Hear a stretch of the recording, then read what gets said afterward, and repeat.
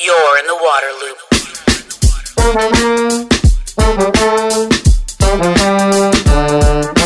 Water loop.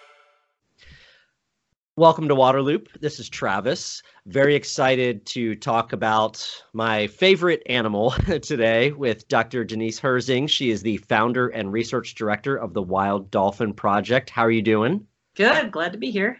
Yeah, obviously you love dolphins too. Oh, yes. Yeah. So how did this get started, this work of yours some 35 years ago? Yes. Well, I guess the long story is I was, a nerdy teenager, and I used to page through the Encyclopedia Britannica when we had books. And I always used to stop at the whale and dolphin page, and I'd always go, what is going on in the minds of these social mammals in the water? Like, we didn't know, right? And, the primate work with Jane Goodall was going on, and gorillas with Fosse, and elephants with Cynthia Moss. And I was like, I wonder if anybody's doing this with these animals in the ocean. I mean, it's a little different, right? Sure. And sort of at that time, Jacques Cousteau came on the scene on TV, and I grew up in Minnesota. I was going to say, where were you? Were you even by the ocean? No. No, Okay. I mean, rivers and lakes. And I was like, oh, I want to be there underwater. So I got certified in a quarry after the ice broke, and then I drove to Florida to go diving in Florida. Anyway, so I was lucky because I think I knew that was my passion early on. And I like school, I was a bit of a nerd that way. So I ended up driving to the West Coast to Oregon, studying marine biology, and got some experience with marine mammalogy, but always focused on, I want to find somewhere in the world where I could watch these guys underwater long term. And that's how the vision started. And I just pursued, the academic direction, and then found a place in the Bahamas where you could see them underwater. Yeah, so that's what's, I think, really unique and was groundbreaking, I guess, about your approach. So where you're not at one of these aquariums where you're studying dolphins, you're actually observing them in the wild. So could you explain that?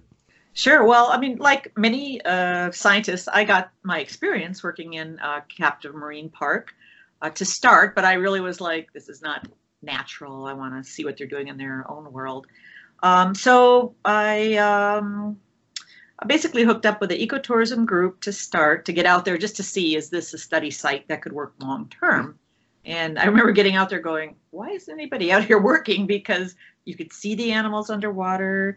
They, were interested in humans. They weren't all that tolerant necessarily, but I figured we could habituate them a little bit to us. And I don't know, over the years, basically found a boat in a situation to go out there on my own. And the approach I used, I mean, I was lucky, but that was my goal, was to find a place where I could see them underwater. Because I wanted to really know how they communicated. And you can't honestly do that from just even surface observations in the wild, because they breathe air, yes, but they're underwater fighting and feeding and, mating and all that stuff. So I kind of took an approach that other mammalogists had used in the wild. I basically planted myself in one place for some years and just let them get comfortable with us in their environment. It's a pretty remote area, so there weren't a lot of boats. There wasn't a lot of other traffic. There was no reason to be there except for these dolphins, really. And over the years, they got used to us. They'd come by the boat. We'd jump in the water. We'd start taking pictures to do photo identification. We'd start sexing them. But we were really careful about trying to learn their etiquette. So in some ways, it was kind of like an anthropological approach.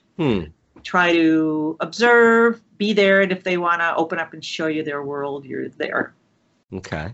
So that was kind of the big framework, and then of course I had technology. I had underwater video cameras with sound underwater, a microphone called a hydrophone. So I really wanted to correlate behavior and sound, and really just was out there every summer for 5 months and tracking the same group of dolphins because they're resident in this area for the most I was going to ask that, is it's a same pod, or is it larger than a pod, or? It's the same community. It's about 100 animals historically every season, so you lose some and you gain some through birth and death, right? Sure. And they're resident because they have food on the shallow sandbanks where we work, and then it's close to a deep water edge, so they have fish and squid. So it's a pretty nice life for a dolphin, actually.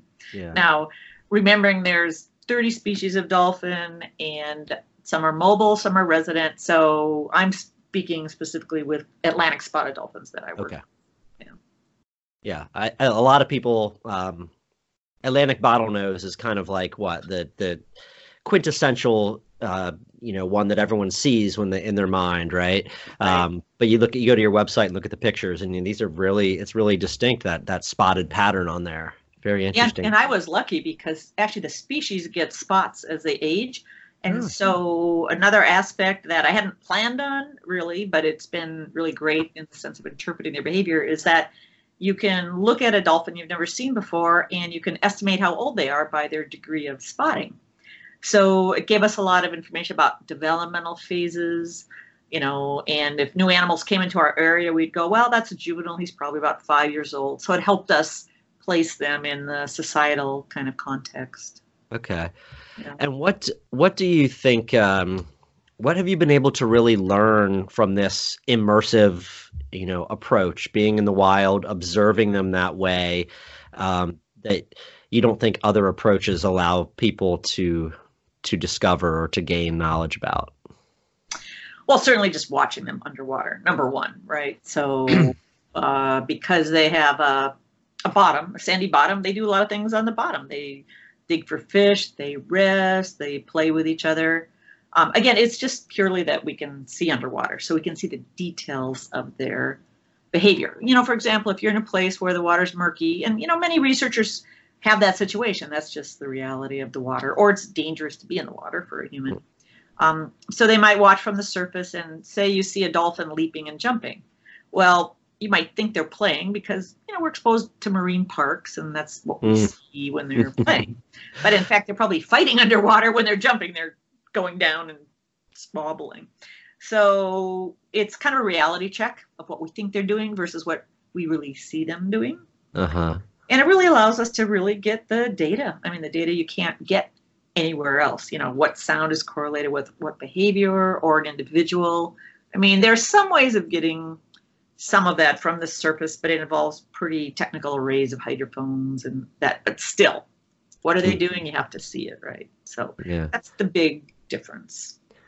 So I think the language of dolphins, how they communicate, has always kind of been a real mystery, right? It's been something that people are really fascinated by. What are they saying to each other? What's their language? How do they use this to communicate? What has science learned? What have you learned? Where are we on the spectrum of understanding what dolphins are saying to each other? Oh, I wish I had an answer for you. Well, so we know a fair amount about types of communication signals they use. We don't really know if they have a language. That's kind of a funny term that we try not to throw around too much. Okay. Because we're still trying to figure that out. But they're great acousticians, right? So they have a world full of sounds. So we know they make different types of sounds. They make whistles, which are kind of long distance communicative signals. They make clicks, which is their sonar, like Navy sonar. And they make a sound called burst pulse sounds, which are kind of packets of clicks. And those are very social, close proximity sounds. So they use different combinations of these types of sounds when they're doing different behaviors. So we have a general sense of what correlates with what. But one of the things our group has been doing, and certainly other groups now, is we're taking our data and we're throwing it into machine learning programs, or AI, right? Yeah. Because it's a good way to data mine a lot of large data sets. And we're letting the computer try to cluster sound types and maybe take a look that the human brain can't quite do, right? We're looking for smallest sound units. We're looking to see if they reorder these little sound units, because essentially that's what human phonemes are, right? And that's how you have the power of language, is you can say sun and fun and bun, and the last part of that word is the same, but it's all different depending on the first letter. So we don't know if they have a language. We don't know if they have a human type language, but we do know from great experimental work that they are capable of understanding human-created languages, whether they're gestural kind of sign language or acoustic language. So we know they have this great cognitive flexibility. It doesn't necessarily mean they have that in their own communication system, but we know they can handle it. Whether they use it and it evolved that way, we don't know.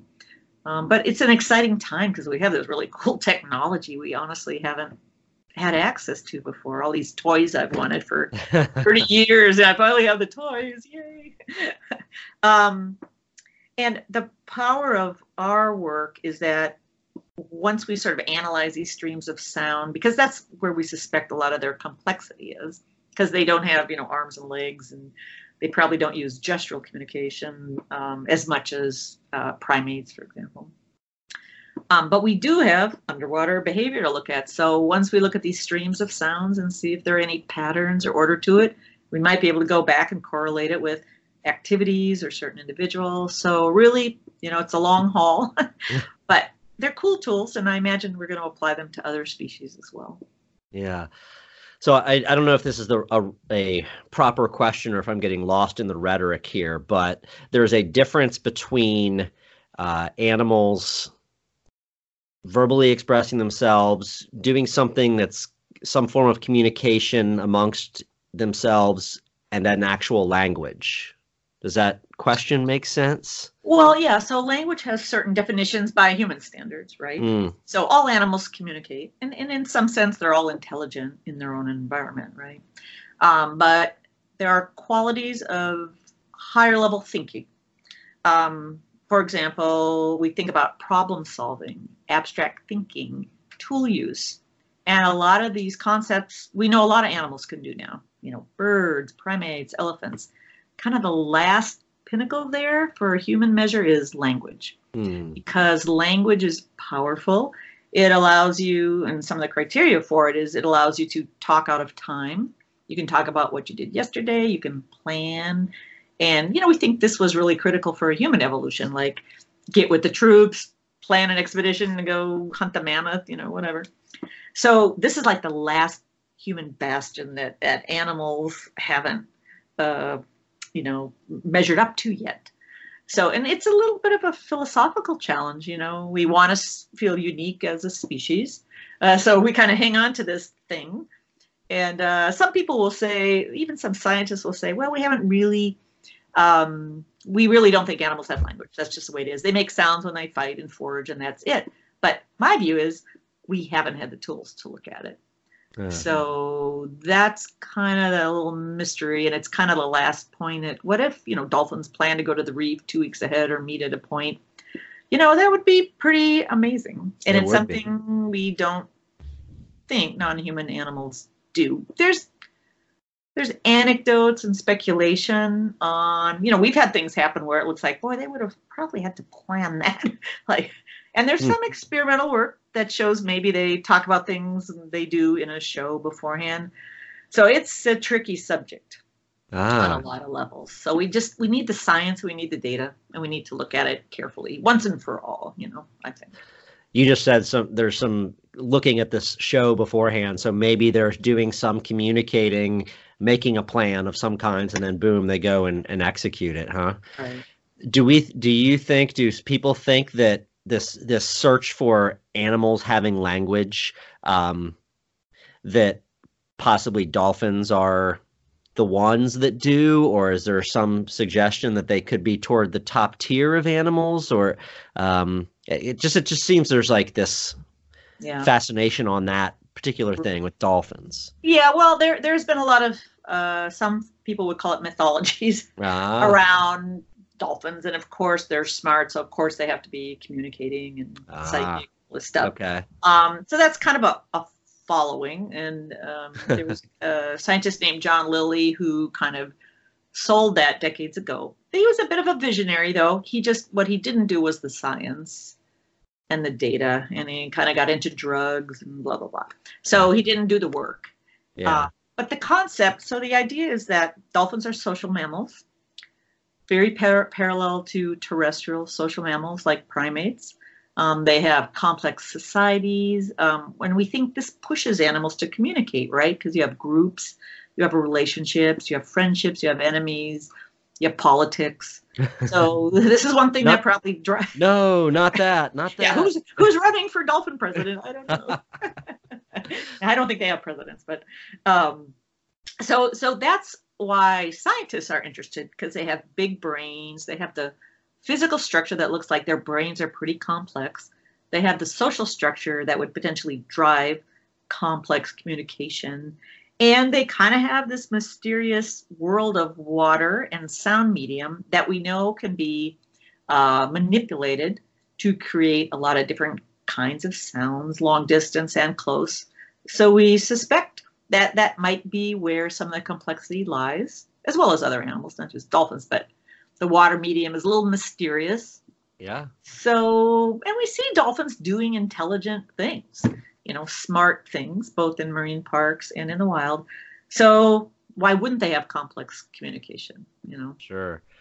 On their intelligence, I think I might have heard some of the mythology or stories out there about their level of intelligence, things about parts of their brain being evolved as much as humans, or that were evolved before humans evolved, that cerebral cortex or something like that.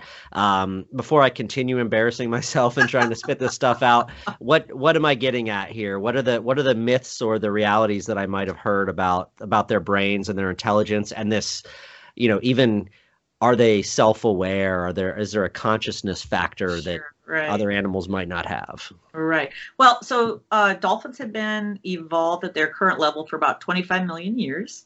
So they've had a lot of years to use those complex brains, right? Yeah. And they're we look at things like brain to body ratio as one measure of intelligence. So how big a brain do you need for the size of your body? And on that level, dolphins are just under humans. Okay. And they're greater than the great apes. Now, that being said, birds do not have very large brains relative to their body, because they're flying. So there's all these different physical things that complicate the matter. And we know birds now, at least many types of birds, do pretty smart things. So physical measures, one thing. Then we have the behavioral measures, the experiments we do in marine parks. We know they can solve problems. We know they can think abstractly and understand. So yeah, they've had brains for a long time. And again, an animal is as intelligent as it needs to be, right? So they've had a lot of time to be smart about the ocean and their societies. So that's one reason. But we've got sharks that have been around for millions of years also. But again, because mammals are often in social structures, we think that's part of the big drive for intelligence. I mean, birds, right? They're very social. They maybe need to, plant seeds or acorns in places like, some other animals do. So it's a constant debate. I mean, the word's not in, and maybe we need to start thinking about different types of intelligence. Oh. For example, an octopus is very intelligent. It can use tools, but it's a very lone creature. So it might not have a social type of intelligence because it doesn't interact with its own kind very often. So we tend to start thinking about that too. But we do experiments. For example, self-awareness has been measured in primates by putting them in front of a mirror. And then before that, they're asleep and you put a mark on their face and you see if they're looking in the mirror going, oh, they know it's them. And they're going, what's this mark on my face, for example? Yeah. Instead of like, it's another chimp, I'm going to fight you, right? So we've done that with dolphins. And dolphins seem to, you put some zinc oxide on them and they tend to look at where you put it like, oh, what's that? And they twirl around. So that's one measure we use for self-awareness. Now, but then you get into the problem like, okay, well, primates are visual creatures. Dolphins are acoustic creatures. So is that even the best test for self-awareness with an acoustic creature? So, as scientists, we have these arguments all the time, like if an animal doesn't show something that you're testing them for, is it because they can't do it? Or is it because your method is flawed based on their sensory system? I mean, these are things we really need to think about. What's appropriate, Yeah. Yeah. I'm curious about their social structure, yeah, just could you explain how they operate as a community? You hear about dolphin pods, and you'll encounter them in different sizes, or they split up into smaller groups. And how what's their social structure? What's a typical dolphin community like? Sure. Well, so again, remembering there's over 30 species, so they can all be a little different. Okay. A typical coastal species, so these are animals that are kind of used to shallow water or coastlines, are a little different than oceanic species. These are animals that live in deep water. They never come across coasts for the most part. So they would live in larger groups, like in the thousands potentially. Wow. Okay. Whereas coastal animals, the group I work with, even though they're in a remote offshore area, the Bahamas is very shallow, far away from land. So they tend to be more coastal-like. So for example, our group, it's about 100 individuals. The term we use for these kind of coastal species are fission fusion, meaning they can kind of be in their group, but then some leave, some come back, so they're a little flexible. But the typical structure we really see is mothers and calf groups, and they reproduce about every 3 years. So the calf will stay with the mother for that long, and then they'll grow up and move into juvenile little sub-teenage gangs. We call them little troublemakers. And, they're still kind of in the same area. So they go back and, see their mom or their siblings. Then as they all grow up, at about age 10, the females get sexually mature. They can get pregnant. And so once they start having their first calf, they'll go hang out with other mothers with calves or in a nursery group, for example. Now, the males are interesting. They tend to form these really tight bonds in their teenage gangs. We call them alliances or coalitions.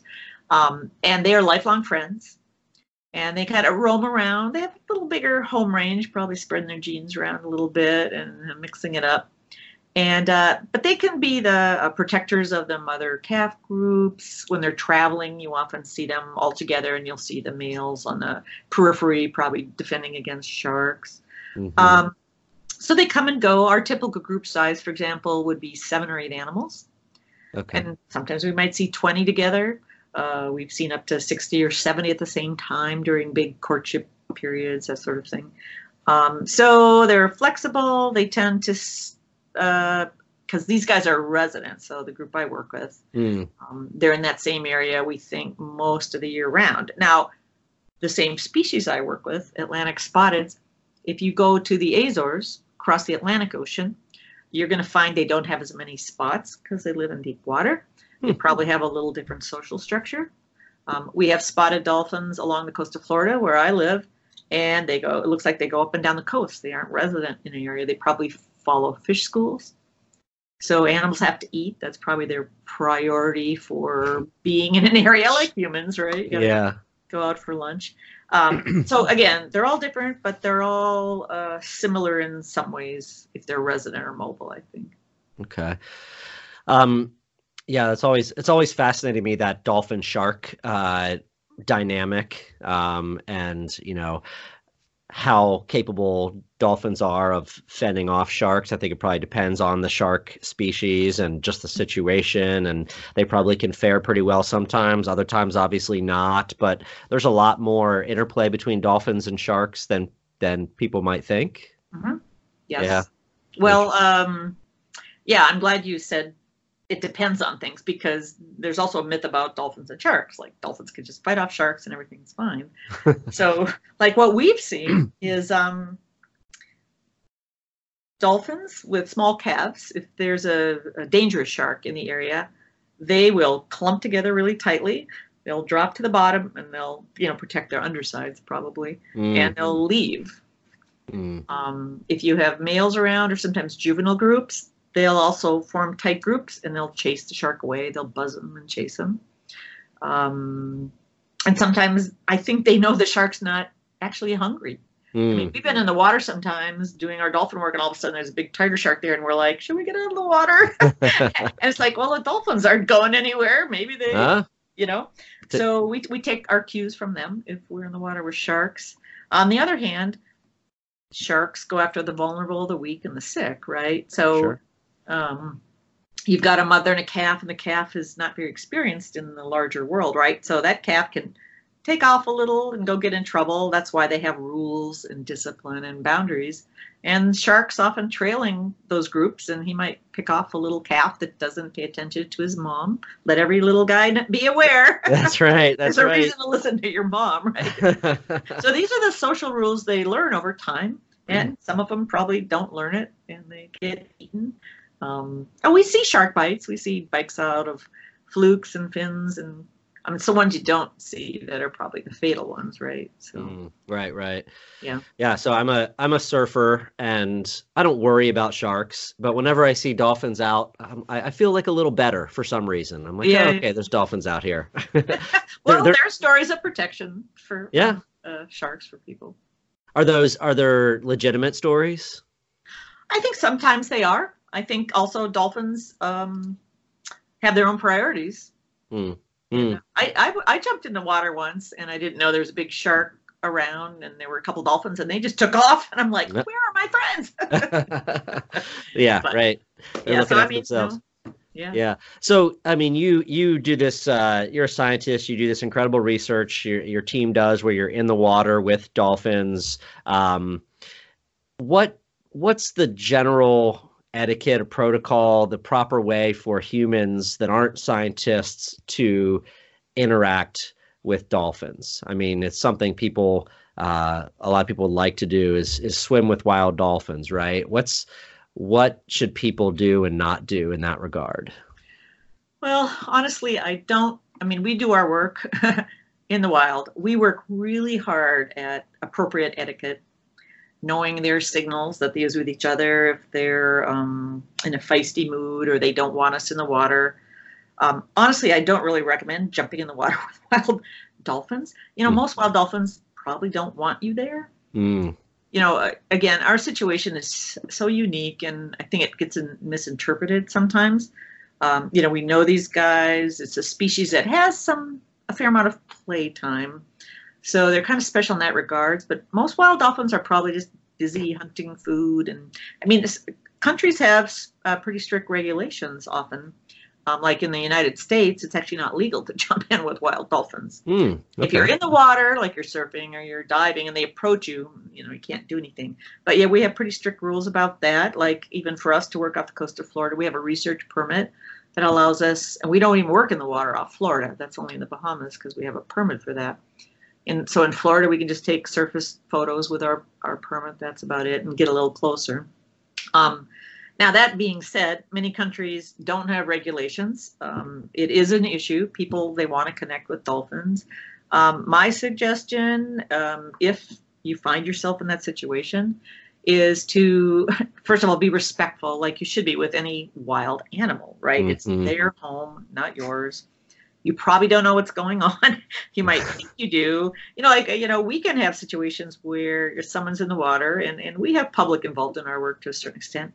And they might think the dolphin is interested in them, and they're like interested in this fish behind the person. But people want to be connected with these animals. So it's going to be a little bit of an illusion. But first of all, you should be respectful. You should not touch them. There's a lot of grabbing that's going on with wildlife and selfies and all that crap, and it's hurting animals, and it causes stress, and it shouldn't be about you.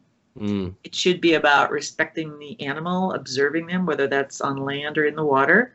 Give them space. Don't touch them. Don't grab them. Don't, assume a lot of that. Sure. You should be grateful that a manta ray swims by you, or a turtle. You shouldn't ride them. I mean, these are things that we, we can think about because we see this in marine parks and you see video, but let's be clear, the world's big, there's a lot of species, and we should be more respectful in those situations. Yeah, it makes absolute sense.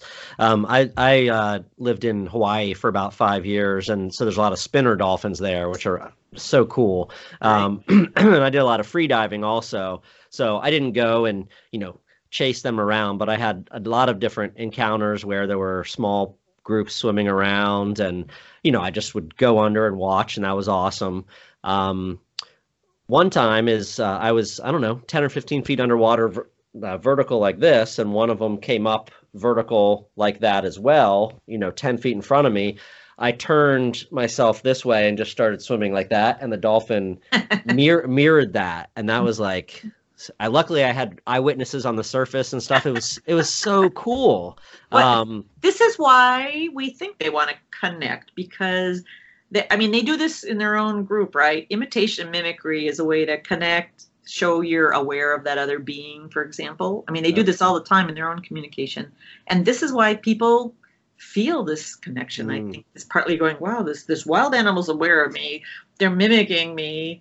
Yeah, Right. it's like, where do you go from there? So They want to play. Right, right. yeah, exactly. So I wanted to ask about a couple of the, I guess, tougher things. We've got overfishing of our oceans. We've got climate change. We've got plastic pollution. Not happy topics, but I'm just wondering, what you're seeing out there and how those things are impacting, dolphin population, dolphin health. Maybe overfishing first, right? Like we're just taking all the food supply out of the ocean. What's going on with dolphins? Yeah, fishing, of course. Probably a similar impact is just the nets. Dolphins get caught in nets, they drown, they're considered bycatch in certain areas, or there's ghost nets drifting around.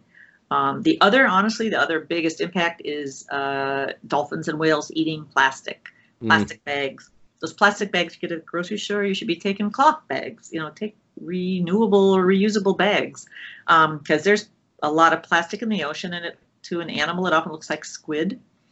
And 9 times out of 10, when an animal washes up on the beach, you cut their stomach open and it's full of plastic bags. So big issue. Now, climate change is a global issue.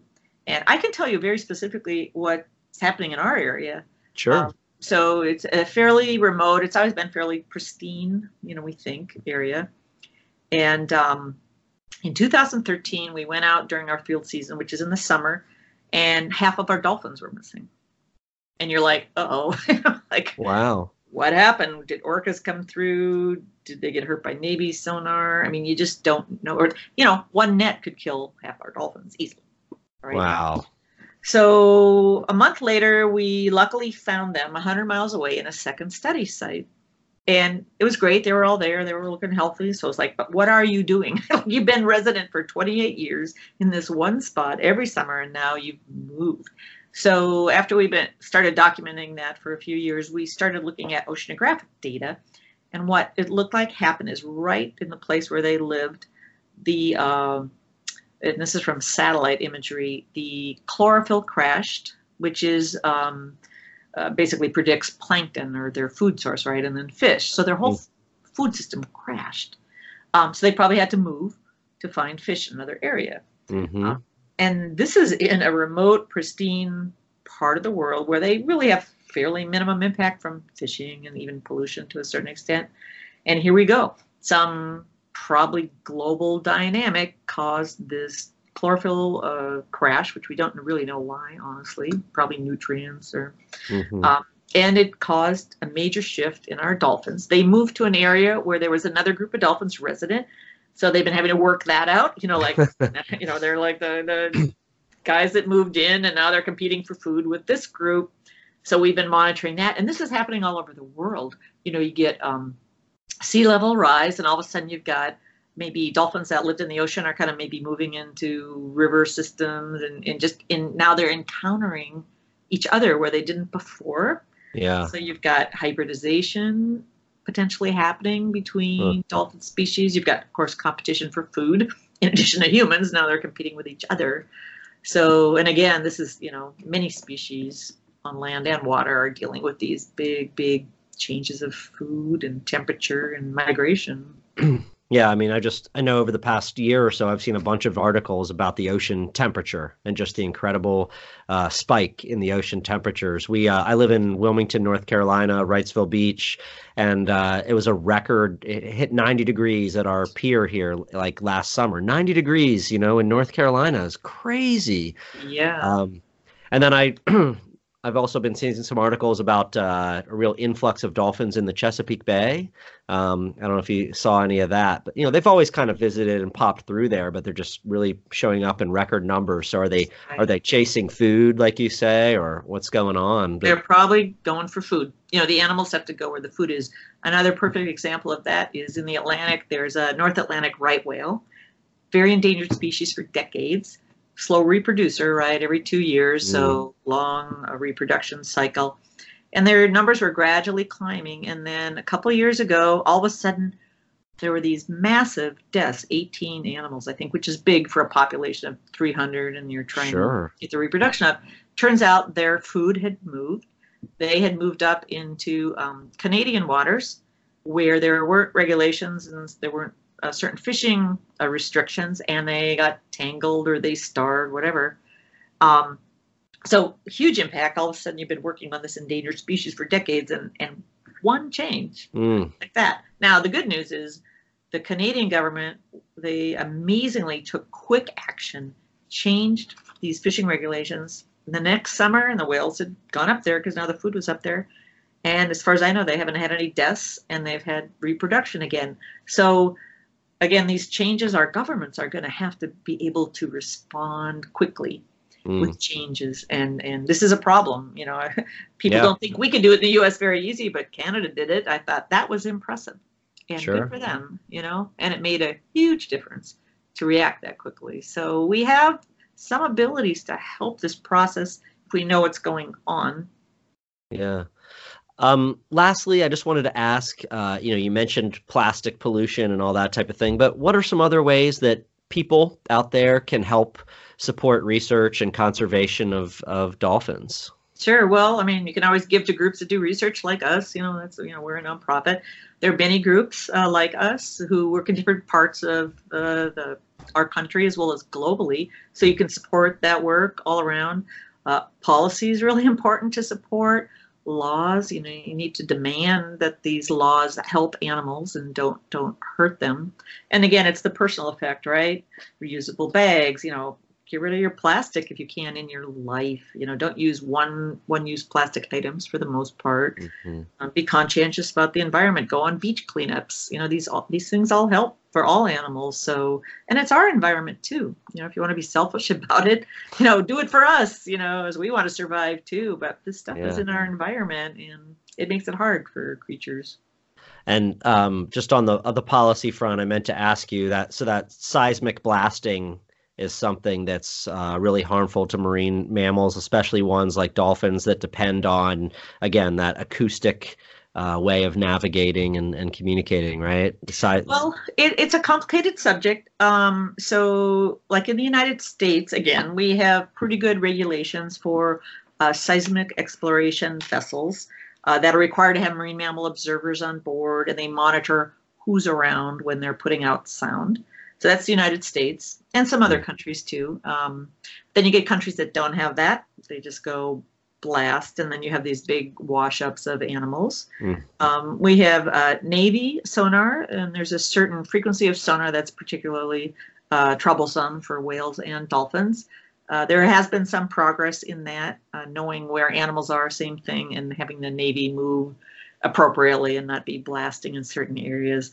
But yeah, it's underwater environment. I'm a big renewable energy person. I wish we had more solar and wind, and we're getting there. Yeah. But there's some resistance, of course, in the larger corporate world around that. But I think people, again, people as consumers have a lot of power, and we don't always know that. But it's changed, the medical field with alternative medicine, and it can change our environment if we demand certain products because we're the ones that are buying it.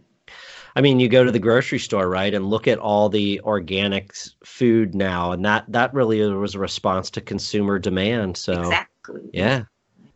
Good. All right. Well, I really appreciate the time and the conversation. I learned a ton, and thank you for all your work studying and protecting dolphins. Thanks for having me. All right. All right. You're in the water loop.